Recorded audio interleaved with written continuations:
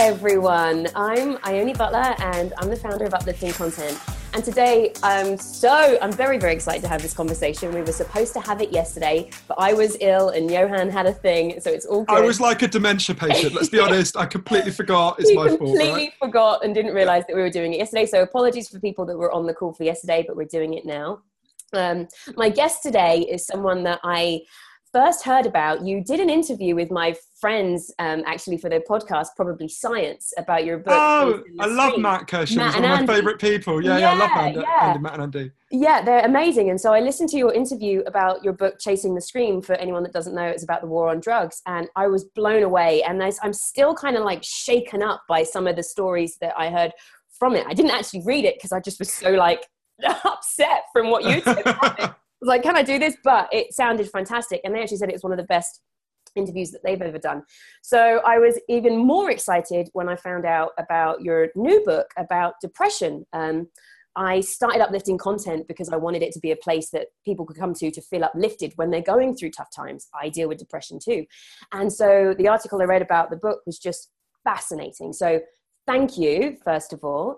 And would you just like to take a second to introduce yourself to everybody and what you do? Yeah, hello Facebook.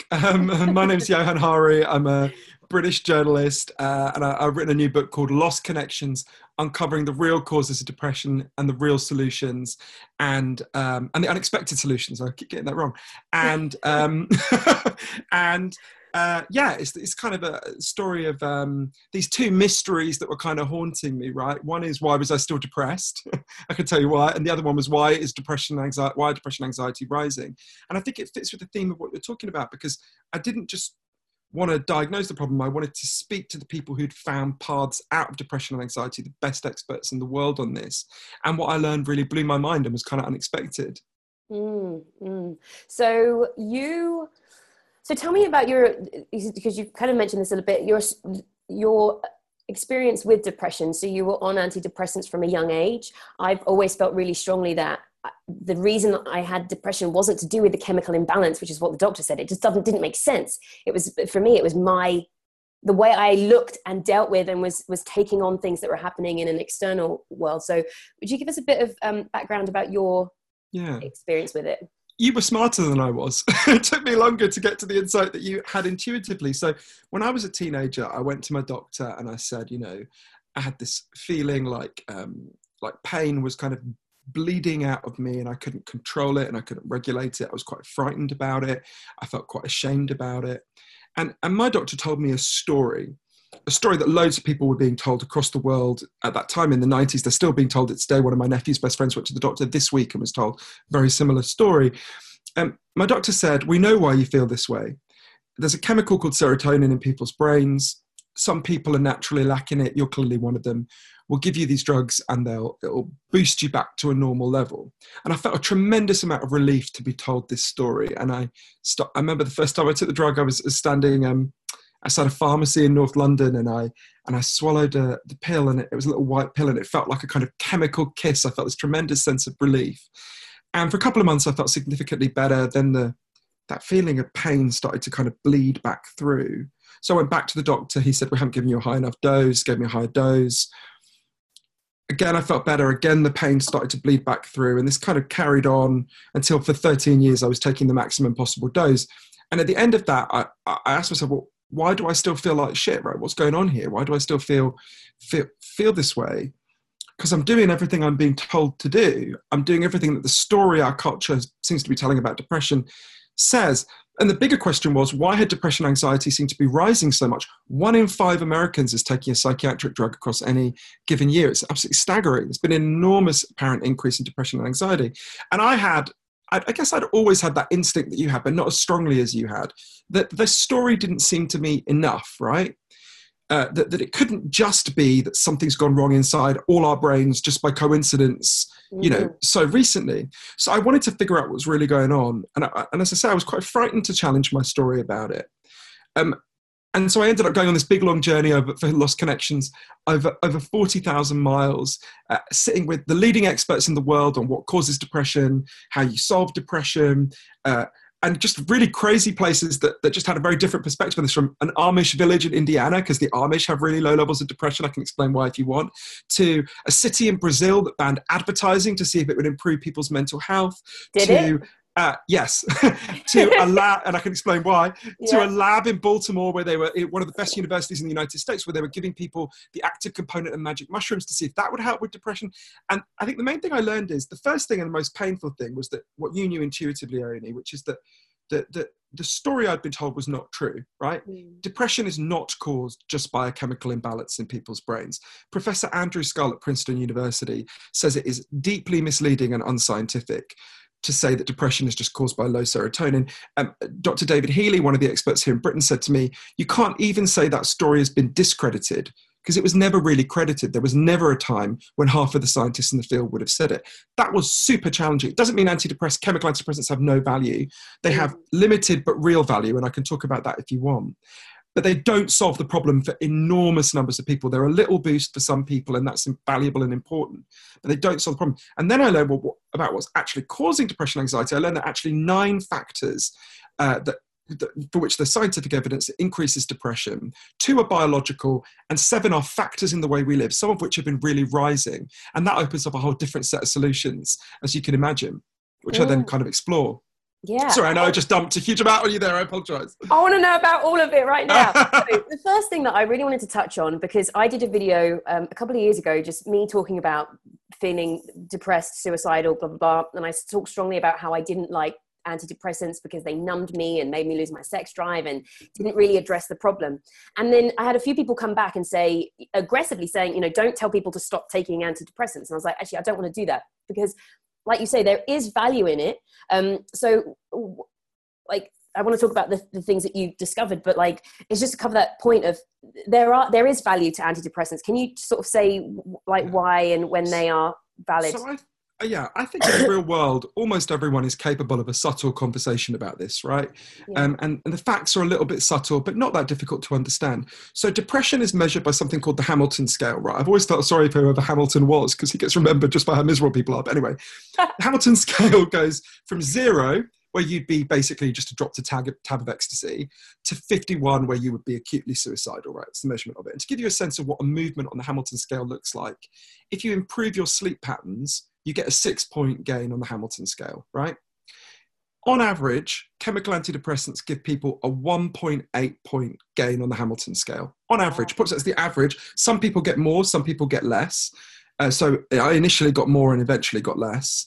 Now, it's important to say 1.8 points is more than a placebo. It's not nothing. If you're in desperate straits, as a lot of people I love are, 1.8 points on the Hamilton scale is a real difference to you. But that isn't a big enough rise to lift huge numbers of people out of depression. And you also mentioned, and this is another point which doesn't negate that benefit, lots of people experience really powerful side effects that actually outweigh that benefit for them. Not everyone, clearly. So like, you mentioned the issue for sex drive massively affect 75% of men who take chemical antidepressants. It affects their sexual functioning. For me, it's like embarrassing to talk about, but it meant that I found it took me an extremely long time to ejaculate, which might sound like a good thing to a teenage boy, but actually really isn't, because it just puts you off sex, right? It makes sex quite painful. It's just not very... Also, I put on enormous amounts of weight, like huge amounts of weight. I know how much of it was due to antidepressants, because when I stopped, I lost a huge amount of weight and didn't start exercising. So, so I think that's the complex picture, which is there's some real benefit, there's some real drawbacks. Different individuals need to make that calculation with their doctors for themselves. But for me, the most important thing is to say, firstly, we need to look at what causes depression and anxiety, because actually there's evidence for even more effective antidepressants, which are things that solve the problems that make us depressed and anxious. I think that's crucially important. And secondly, we mustn't tell people a false story about antidepressants. So the false story is you're depressed just because of a chemical imbalance in your brain. What that does is it cuts people off from finding the actual sources of depression and anxiety and solving them. One of the things that really helped me change my mind about antidepressants, or not change my mind, expanded my mind, because I don't want to take anything off the menu. I want to expand the menu, right? Chemical antidepressants should remain on the menu. One of the things that really helped me to think about this differently was this South African psychiatrist I interviewed called Derek Sommerfeld, right? So Derek happened to be in Cambodia when chemical antidepressants were first introduced in Cambodia in about 2001. And the doctors there didn't know what they were. So he explained. And they said, oh, we don't need them. We've already got antidepressants. And he said, what do you mean? He thought they were going to talk about like a herbal remedy or something. They told him a story. There was a farmer in their community who worked in the rice fields. And one day he stood on a landmine and he got his leg blown off. So they gave him an artificial limb. But, you know, it's really painful to work underwater with an artificial limb. When he went back to work, I imagine it's pretty traumatic to work in a place where you've just been blown up. He started crying all day, didn't want to get out of bed, classic depression. They said to Derek, we gave him an antidepressant. He said, what did you do? They explained, they went and sat with him. They listened to him. They saw that his pain made sense, that there was a perfectly understandable reason why he was depressed. They figured if they bought him a cow, he could become a dairy farmer. He wouldn't have to go into the fields and be in such pain and be so traumatized. They bought him a cow. His depression went away within a few weeks. They said to Derek, so you see, doctor, that cow was an antidepressant. Now, if you've been raised to think about depression the way we've been, that sounds like a joke, right? A cow is an antidepressant. If you want, but what those Cambodian doctors knew is, I think the single most important thing I want to explain to people about depression and anxiety that I learned from these amazing scientists, if you are depressed, if you are anxious, you are not crazy. You are not biologically broken. You are not a machine with broken parts. You're a human being with unmet needs, and you need help to get those deep psychological needs met. And you deserve that help. Thank you. Thank you. It's just so blindingly obvious to me. And like, why is that not what? Okay. Thank you. So in your, when you went off and did all your research, tell me some of those things that you found, the causes, what's more fun? I'm intrigued to know what you found with the Amish community, what kept them so happy. Or what to start with? I don't know, Johann. Well, there's something that connects all of these. So of the 9 causes of depression and anxiety I learned about, 2 of them are biological. It's important to say some aspects of your biology can make you more sensitive to these things. I can talk about that if you want. Yeah, what are they? But they don't determine them. So for example, your genes. Yeah. Your genes make you more sensitive. About 35%, they explain about 30 to 40% of your sensitivity to some of the other factors that I'm going to talk about. We all know that about food, right? Some people can eat 10 Big Macs and not put on weight. Yeah. I only have to look at a chicken nugget and my face swells, right? Now, we all know, but equally, the junk food still has to be there for me to put on the weight, right? So you can be more genetically vulnerable to it, but also the environment massively affects it. So there are biological factors, but something united almost all of the factors that are in our lives, right? From all the scientists I spoke to. So everyone listening to this knows that you have natural physical needs, right? You've got to have food and water and clean air and shelter. If I took those things away from you, you would be in trouble really fast, right? Yeah. There's equally strong evidence that people have natural psychological needs. You've got to feel you belong. You've got to feel your life has meaning and purpose. You've got to feel that people value you and see you. You've got to feel that you have a future you can understand. And our culture is good at lots of things, but we have been getting less and less good at meeting people's deep underlying psychological needs. And that is not the only reason, but that's a key reason why we have this big rising epidemic of depression and anxiety. So that can sound a bit kind of fancy and abstract if I don't give a specific example. So I'll give you a specific example that I think most people watching this via Facebook will recognize. So I noticed that loads of the people I know, their depression and anxiety focuses around their work. So I started to think, well, I looked first at evidence. How do people feel about their work, right? So the best study of this is by Gallup, the opinion poll organization. And what they found is, this is in the US and Britain, 13% of people in our culture like their work most of the time. 63% are what they called sleepwalking through their work. They don't like it, they don't hate it, they tolerate it. 24% of people hate their work. Right? So you think about that. This is the thing we do most of the time, our waking lives. 87% of people don't like the thing they do most of the time. You're almost twice as likely to hate your job as love your job. And I began to think, wow, could that be playing some role in our mental health? And I discovered there's an incredible Australian social scientist I got to know called Michael Marmot, who discovered something really important about this. I can tell you the story of how he discovered it if you want, but I'll just give you the headline. He discovered the key factor that makes people depressed at work. If you go to work and you are controlled, so you feel you have no choices or very limited choices, you are much more likely to become depressed. You're actually much more likely to have a stress-related heart attack as well. And I think that connects to this issue about needs. Human beings need to feel their life has meaning. And if you're controlled all the time, that disrupts your ability to create meaning. And when I first heard about that, I actually misunderstood what he was saying. I had to go back quite a few times to him to get it. I thought he was saying, okay, some people get to have nice jobs and they're going to be okay. And everyone else is going to be consigned to be miserable because there are shitty jobs that have to be done, right? And I thought about my dad, who was a bus driver, my mum, who worked in a refuge, my brother, who's a delivery guy, my sister, who's a nurse. And I thought, wait, and my grandmother, who cleaned toilets. I was like, what's going on here? And then he kept explaining it to me, and it took me a while for me to get it. It's not the work that makes you depressed. It's being controlled at work. So I went to meet people who'd done this a different way. In Baltimore, I met this amazing woman called Meredith Keogh. Meredith used to go to bed every Sunday night, just sick with anxiety, thinking about the week ahead. She had an office job.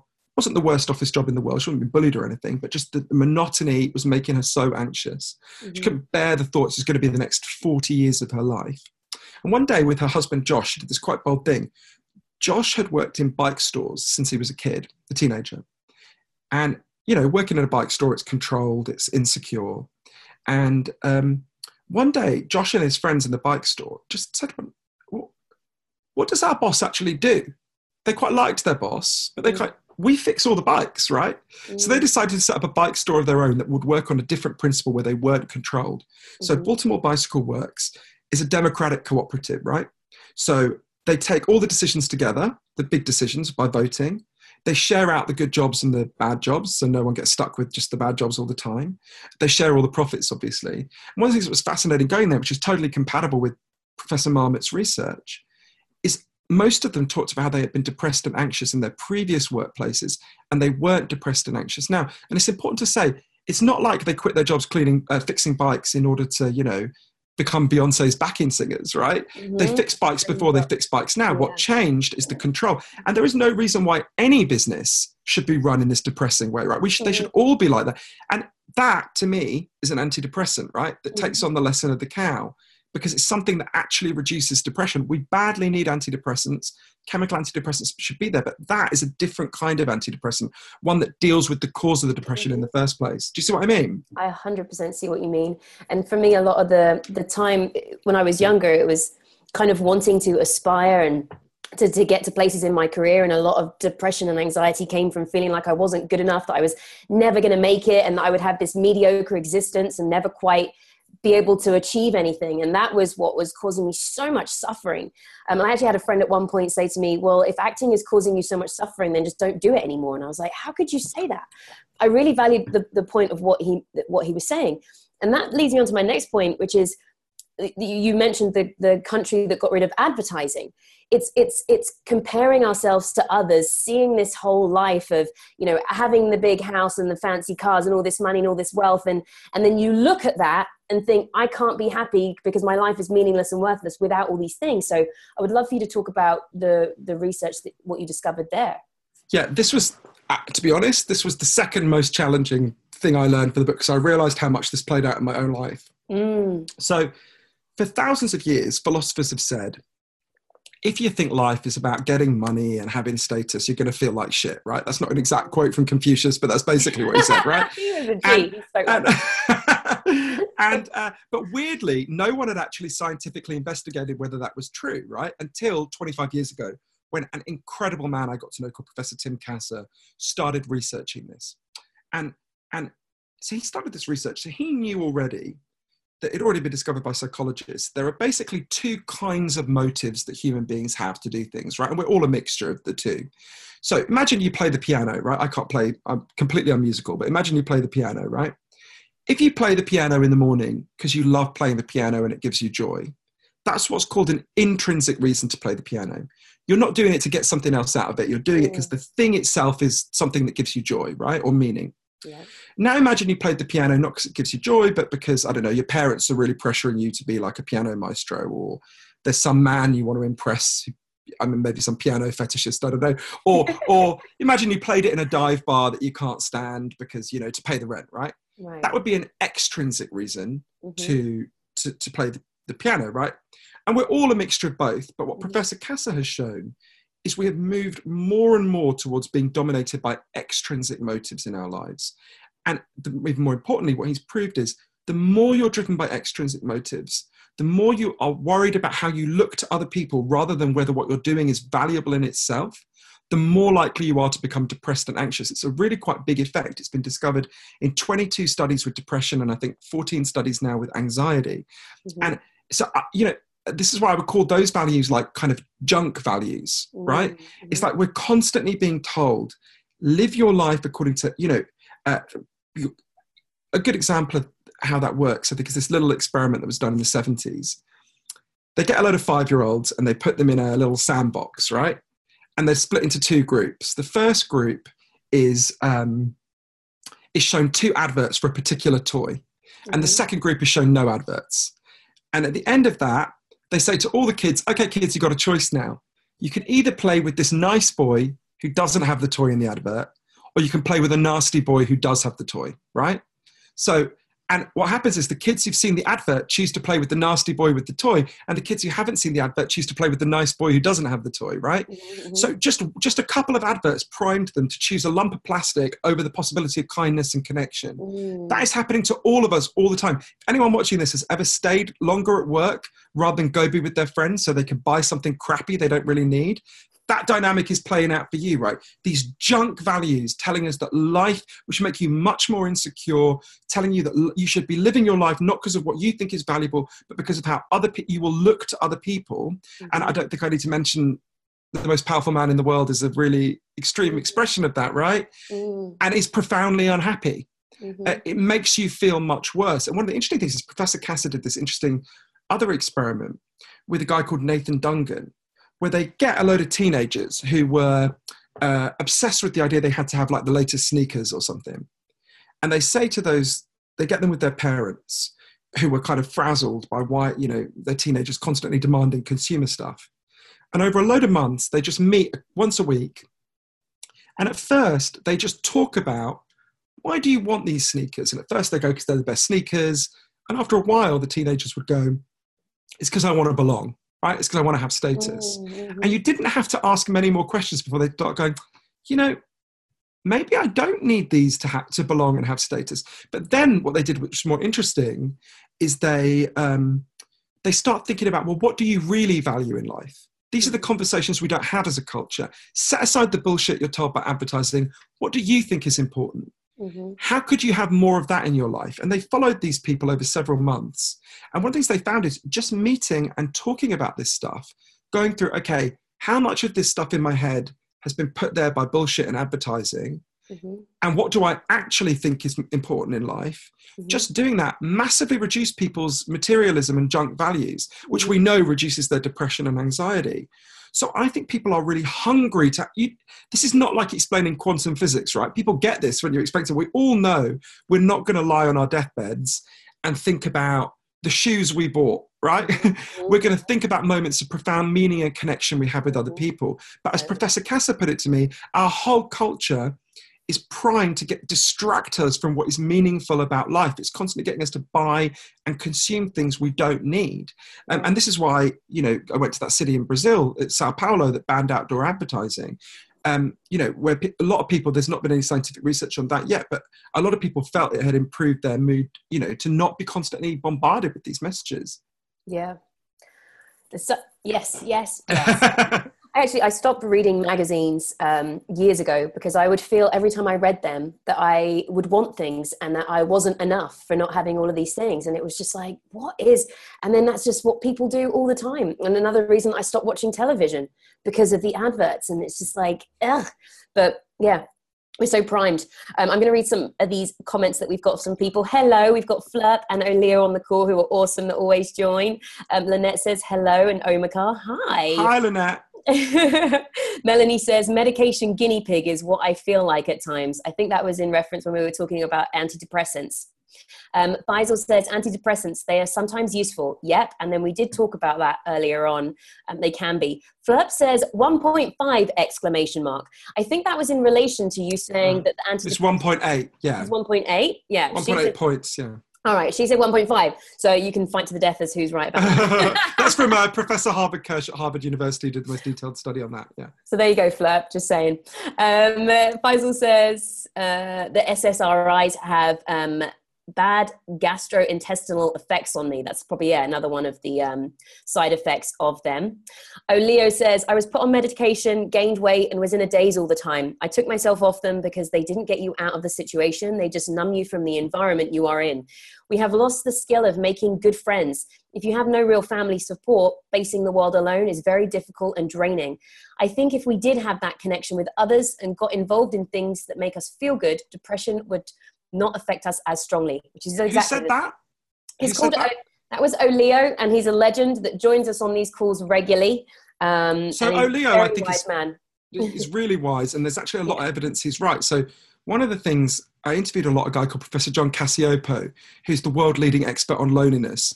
He proved that loneliness causes depression, right? I can go into how if you want, but one of the most shocking studies I looked at was it asked the average American, how many close friends do you have who you can call on in a crisis?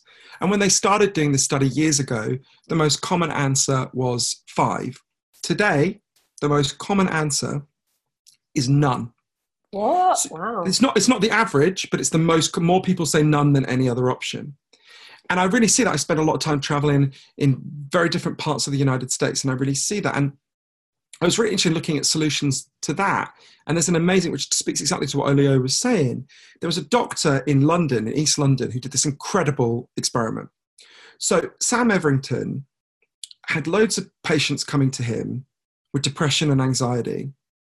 And he was really uncomfortable because he'd been told in his medical training to tell patients they just had a chemical imbalance in their brains. He actually knew that wasn't true, right? That's not what was going on. That wasn't the cause. But he, and just drugged them. Like me, he's not against the drugs, but he just thought, these are people who are acutely lonely. They're really insecure. This is not dealing with the scale of the problem that I'm seeing. So he tried a different approach.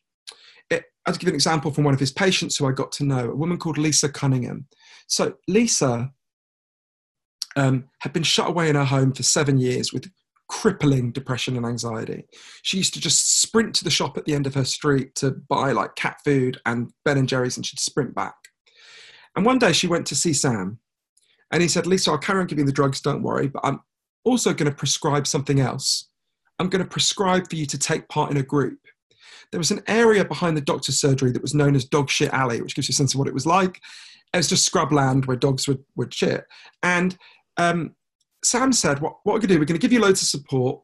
What we want is twice a week, we'd like you and us and a group of depressed and anxious people to meet, and we're going to figure out how to turn this into something beautiful.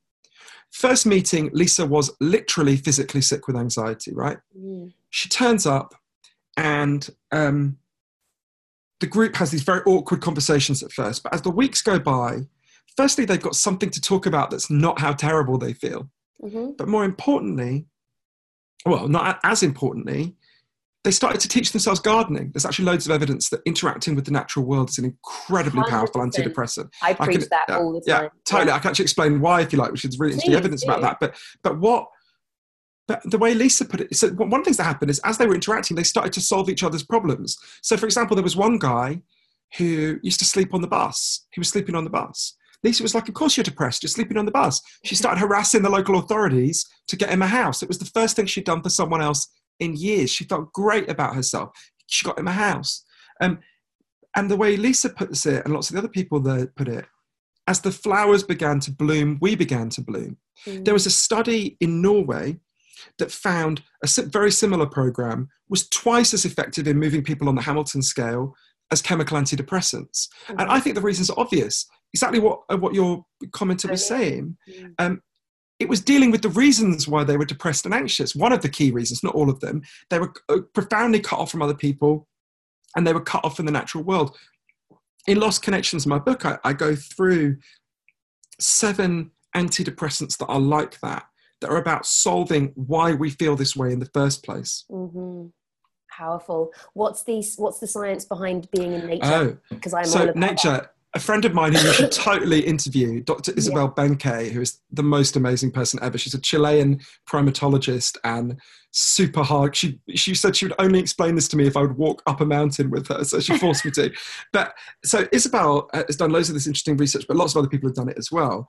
So Isabel showed that, it's well documented, animals in zoos often go crazy and display behavior that is like depression. Mm-hmm. Parrots will rip out their feathers. Mm-hmm. Horses will start swaying obsessively. Mm-hmm. Elephants will grind their tusks against the wall. Tusks are their pride and joy in the wild. Grind their tusks against the wall in despair. They'll sleep upright for years, which they never do in the wild. They're deprived of their habitat and it causes them agony. Mm-hmm. And there's a lot of evidence. So I'll give you an example that something similar is happening with humans. There's a prison in Michigan. It's the state prison, where, not by design, just by coincidence, one part of the prison looked out over green space, trees and everything, and another part of the prison looked out over just bare concrete. When this was studied, they found that the people who looked out over greenery were 23% less likely to develop mental health problems than the people who were looking out over concrete. There's loads of evidence about this that I go through in Lost Connections. And I was interested in why, and it's also interestingly, it's related to why psychedelics seem to work for depression as well, psychedelic drugs. Although there's a caveat to that I can get me to explain. So one of the things that happens when you're exposed to nature, the natural world, is most people feel a sense of awe. So your sense of ego drops away and you get a really strong sense, oh, I'm connected to all of this. I'm small, the world is big. I'm part of this big tapestry of life, right? Mm-hmm. And partly what depression is being trapped in your own self, your own ego, being in it, rattling around and not being able to get out of that. So creating senses of awe is really powerful. One of the ways we know this is, so I interviewed loads of scientists all over the world who've been doing this new research and giving people psychedelics to see if it will help with things like addiction, depression. So psychedelics, particularly psilocybin, which is the active component in magic mushrooms. Mm-hmm. And they found something, they found loads of fascinating things, but there's a little subset of what they found that particularly blew my mind.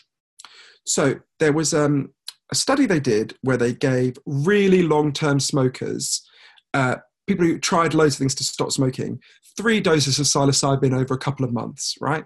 I mean, my mother is an extremely hardcore smoker. There's a photo of me and her when I'm a baby. She's breastfeeding me, smoking and resting the ashtray on my stomach. So I understand hardcore smoking, right? And I know, when I showed her that, she was like, you were a difficult baby. I needed that fucking cigarette. But anyway, so they give these hardcore smokers psilocybin, and 80% of them, 80%, stopped smoking and were still not smoking more than a year later. Wow. It was mind-blowing. And why? So they do this subset of the research. It's also been early but really powerful results with things like depression and addiction. What they found was, when you take psilocybin, most people have something like a spiritual experience, right? You feel intensely connected to the natural world or to other people. The part of you that thinks about ego just shuts down, right? So you feel this intense connection. But that varies. So some people don't have that. Some people can take psilocybin, they don't have that spiritual experience. And some people have a super intense spiritual experience. What they found was the positive effects correlate almost exactly, with the intensity of your spiritual experience. So if you don't have a spiritual experience, you don't get a reduction in depression, you don't get a reduction in addiction. If you have a really intense one, you have quite a powerful reduction. And I think there's a few things about that are really interesting. Giving people an experience of deep connection reduces depression and anxiety. Again, it tells us that depression is about being disconnected from the things that matter. Yes. But also there's a kind of catch to that, which is, I really want to be careful to say, it is not that psilocybin, we mustn't make the claims for psychedelics that were made for antidepressants in the 90s, that it flips a chemical switch in people's brains and sorts of out.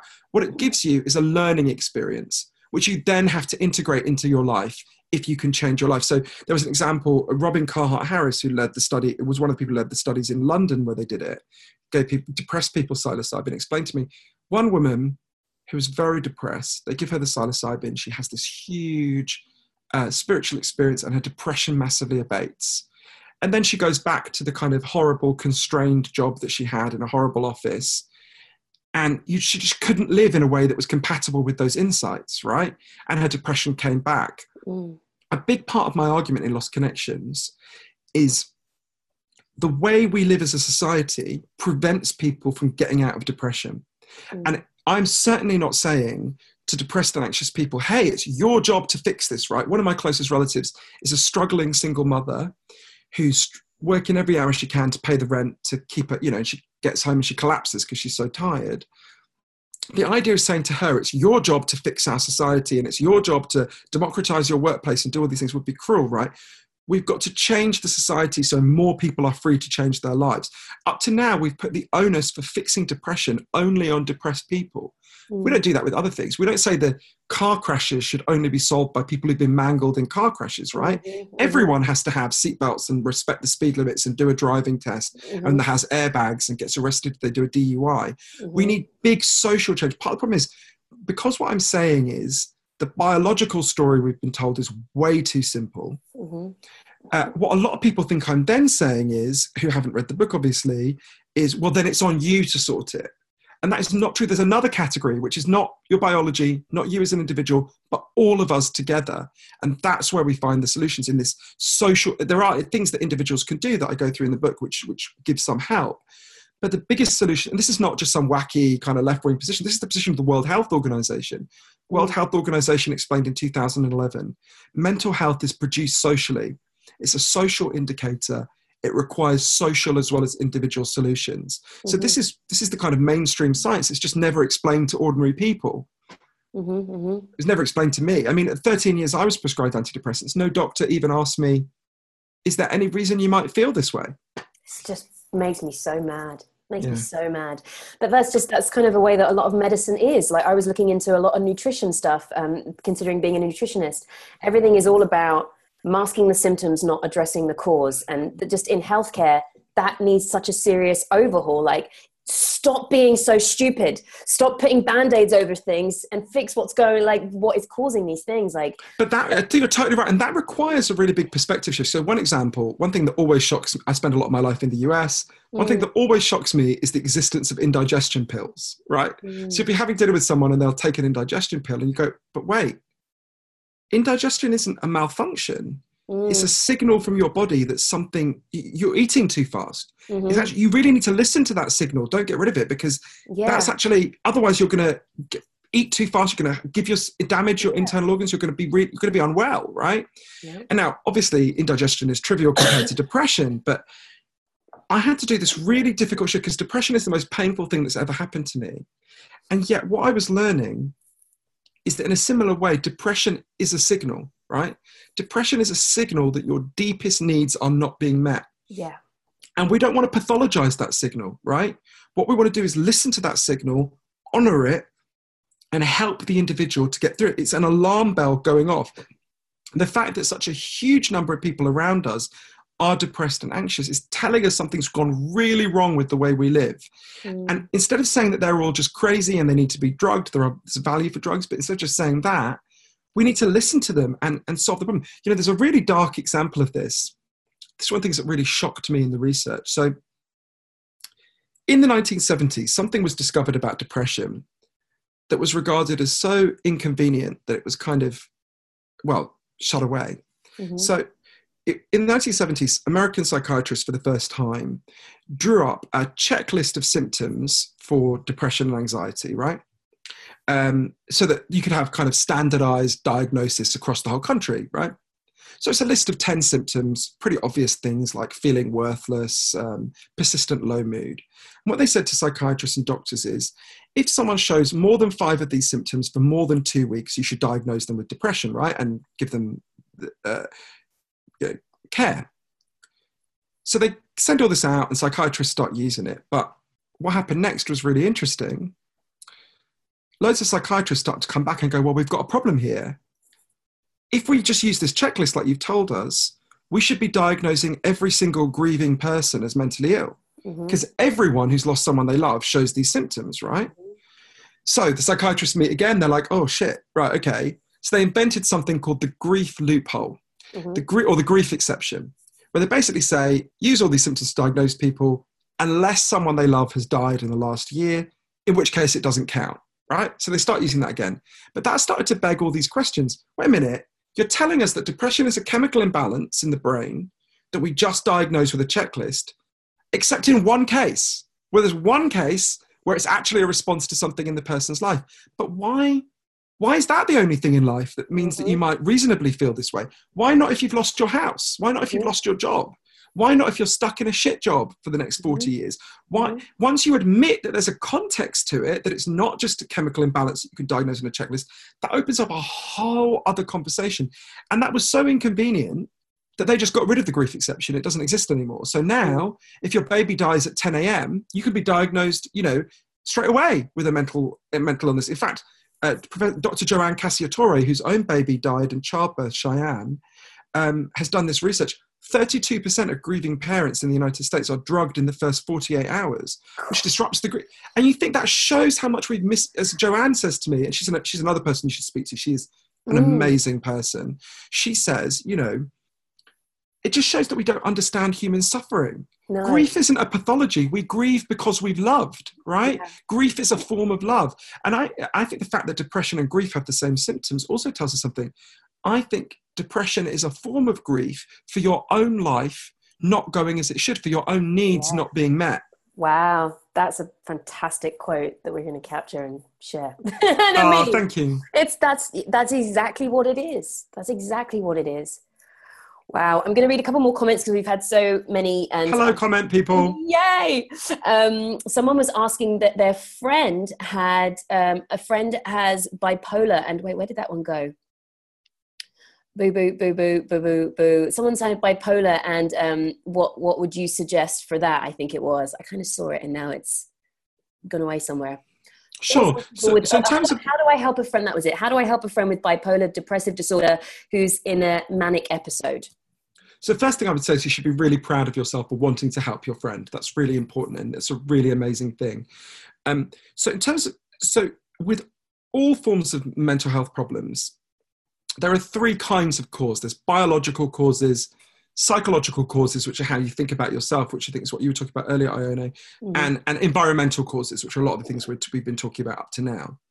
And with bipolar disorder, and all three of those factors play out to some degree. And even if you think about something like dementia, which is obviously driven by something biological, we know that socially isolated people develop dementia much faster and it gets much worse. So even something where there's a huge biological factor like dementia has a social and psychological element as well. Big social and psychological element. In the same way, with bipolar disorder, there is a bigger and more substantial biological component than with other forms of depression. So there's a stronger case for medication with bipolar people than there is, and there's some case for medication with other forms of depression, but there's an even stronger case with bipolar disorder. But Professor Joanna Moncrief put it to me really well. She said, bipolar is more like taking an amphetamine and then experiencing a come down. There's an aspect of that. But all the social factors that we're talking about also massively aggravate bipolar disorder. So if people are lonely, they are much more likely it will get worse. And I go through these 9 causes in the book. So one thing I would say is just being present with your friend and making sure they're not lonely and not cut off would be a really significant example. I mean, I go through lots of solutions in the book, but that's one that comes immediately to mind. And it's so moving that the person wants to do that already, that, because a lot of people in that position get less love rather than more, and they actually need more love. Well, Melissa, we will award you a copy of Johann's book. And so that, we're giving away some of the copies, so that might help you better help your friend, and obviously it might be great to share with them too. And then just finally, one of the things that I was curious about that you said earlier, the Amish community, what was it that you found in them that made them happy? This was so challenging to me. So I went to this Amish community in a place called Elkhart-LaGrange, and there's all this evidence the Amish have freakishly low levels of depression. And I went and spent time with them. And now I don't want to romanticize the Amish. They're terrible towards gay people. They have terrible views about women. It's very clear. I do not think we should all convert to being the Amish. But I did see they have something that we don't have, right? So people might not know the Amish live off the grid. They don't have electricity. They don't travel, they don't use cars, so they only travel as far as a horse can take them. But one of the really fascinating things about the Amish is one of the reasons why they are never classed as a cult by anyone, any expert, is that when you're 16, the Amish make you leave and go and live in what they call the English world, our world, right? It's called going on Rumspringa. And then when 2 years later, you have to decide whether you want to come back and live as an Amish. And you can still come back and visit if you don't decide to become Irish, but you've got to make that decision for the rest of your life at that point.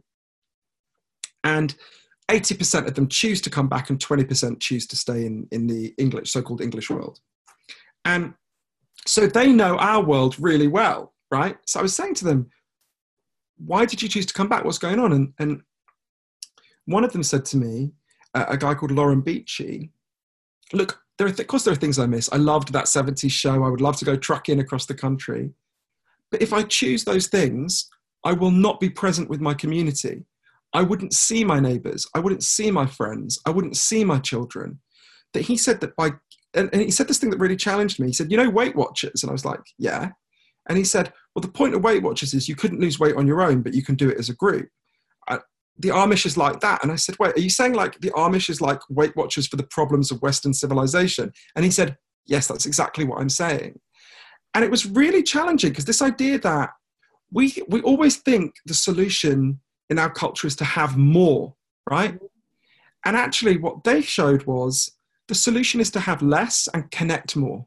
Yes. And that was really, that's not how I was raised to think, right? That's not how anyone in this country, more 18-month-old children recognize the McDonald's M than know their own surname, right? So we are just immersed in this kind of consumerist mentality from the moment we're born. And even things like another guy, Freeman Lee Miller in the Amish village said to me, in the Amish town said to me, he didn't understand how people raised children in our world, because how do you raise your kids when you're alone, right? When you're a fragmented family. They had kids running around the whole time being watched by loads of adults. You know, he just couldn't understand it. And it made me think of, there's an incredible study that found in Britain, I'm sure it's as bad in the US, I know it's as bad in the US, the average British child spends less time outdoors than the average maximum security prisoner. Because by law, a maximum security prisoner has to have 75 minutes a day. Most British kids don't get that. So you think we've got this sick culture where we're isolated, we're alone, we're screaming at each other through screens, we're taught to value junk, we keep our children as prisoners, and we wonder why we feel like such shit. And we're told it's just because there's something wrong between your ears, right? Years from now, people will look back and think, what the fuck were they talking about, right? It's not like their scientists didn't know better. It's not like they didn't know better in their hearts, because they did, you know. So we have to reconnect in deep ways to living in a way that is compatible with our human nature and with meeting our deepest psychological needs. And that's really the kind of core lesson of Lost Connections, and what I learned in all the years I was researching Lost Connections. I cannot wait to read this. Do you have it as an audiobook yet? Because it's literally just come out. Yeah, there's an audiobook of me reading it. People go to audible.com. Okay. If you find my voice annoying, I apologise. No, I like it. I find it very engaging. So my publishers always tell me off when I say this. If you want to find more information about the book, you can hear what Elton John said about it, what Hillary Clinton said about it, what loads of amazing people have said about it. You can go to www.thelostconnections.com. You can also take a quiz there to see how much you know about depression and anxiety and its real causes. You can listen to audio of a load of the people we talked to, like those Amish people. You can hear the audio of me talking to them. They were totally fascinating people. You can follow me on Twitter. It's JOHANNHARI101. The book has a Facebook page. It's /The Lost Connections. And, you know, I did an interview recently. At the end, the person was like, what's your Twitter? Oh, Instagram is JOHANNHARI. And I'll make sure all this is written down, by the way, guys, so that you're not frantically trying to... And someone said to me, I did this interview, so it was like, and what's your Snapchat? And I was like, I'm a 39-year-old man, right? The only 39-year-old men on Snapchat are certainly pedophiles. You should not, like... I just did an Instagram post. I was doing Snapchat with my little sister, and I just did an Instagram post where we did like a bunch of stupid things, and I was like, I just can't be bothered to do it because I'm too old for it, but it's really fun and a waste of time, but really fun. Yeah, no, it's true, but you're a woman, right? I think there's just something sinister about me doing that, right? Like, it's just not... I will do a lot to promote this message, but I'm not fucking going on Snapchat, Good right? For you, yeah. Know your boundaries. I have my limits, right? Exactly. Well, we'll make sure that we link to all of that social And Johann has kindly offered to give away 5 copies of the book. So Hooray! I'm going to Melissa, who was asking about how to help her friend with bipolar, because I think the book would really help.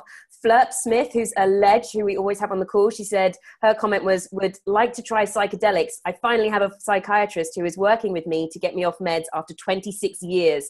Wow. I'm down from 9 XRSs to 3 with about 6 months to go. Congratulations. You should be really proud of yourself. Yeah, so she said, may I be best with a copy of the book? Yeah, because I think that will really help. So definitely Flirt, that's on its way. Melissa, who is the other one? Thomas Simmons, depression is the act of living in the past. If you want out of depression, get out of the past. It's okay to visit, just don't go live there. Just as anxiety is the fear of the future, live and love in the now. Dream and plan, but don't focus too much on the future that you miss things right in front of you. So much wisdom from people on this page. I love these things that people say. So Thomas, a book is going to you. How was that? 1, 2, 3. Joshua Morris says, wow, great wisdom, Johann. I also agree that people have so many unmet needs and feel so unvaluable these days. Great delivery too. You're getting a book, Joshua. How you doing? And then the last one is Ben Mullins. I was clinically depressed a few years ago. I hated the way antidepressants made me feel. I was a robot. My therapist wasn't a big help either, but I was slowly able to change my mindset, think differently, and learn more about myself. This man is dead on. Anything can be an antidepressant if it triggers you appropriately. This is such a tough arena to tackle because no 2 people are the same from a mental and emotional capacity. Agreed. Right, was that 5? Did I do 5? 1, 2, 3, 4, 5. Yes. Johann, thank you so much. Thank you so much. I really enjoyed it. Oh, me too. I'm just, I think I reached out after I heard your interview with Matt and Andy. And but yeah, it was before I kind of had the page, and so it never really happened. So I'm so glad that we got to talk about this specifically because it's something that I'm really passionate about. I'll put a link to all of those things that you said so everyone can find where to get his book and to test, to do that little test on what you know about depression. But this has been a pleasure. Thank you. And all with it. Totally my pleasure. Thanks so much. Cheers. My pleasure. Bye, everyone. Thank you for listening to this episode of Let's Talk About with me, Ione Butler. Be sure to subscribe to the podcast, and if you like it, please leave a review on iTunes. For more information, go to ionebutler.com or upliftingcontent.com. Speak to you soon.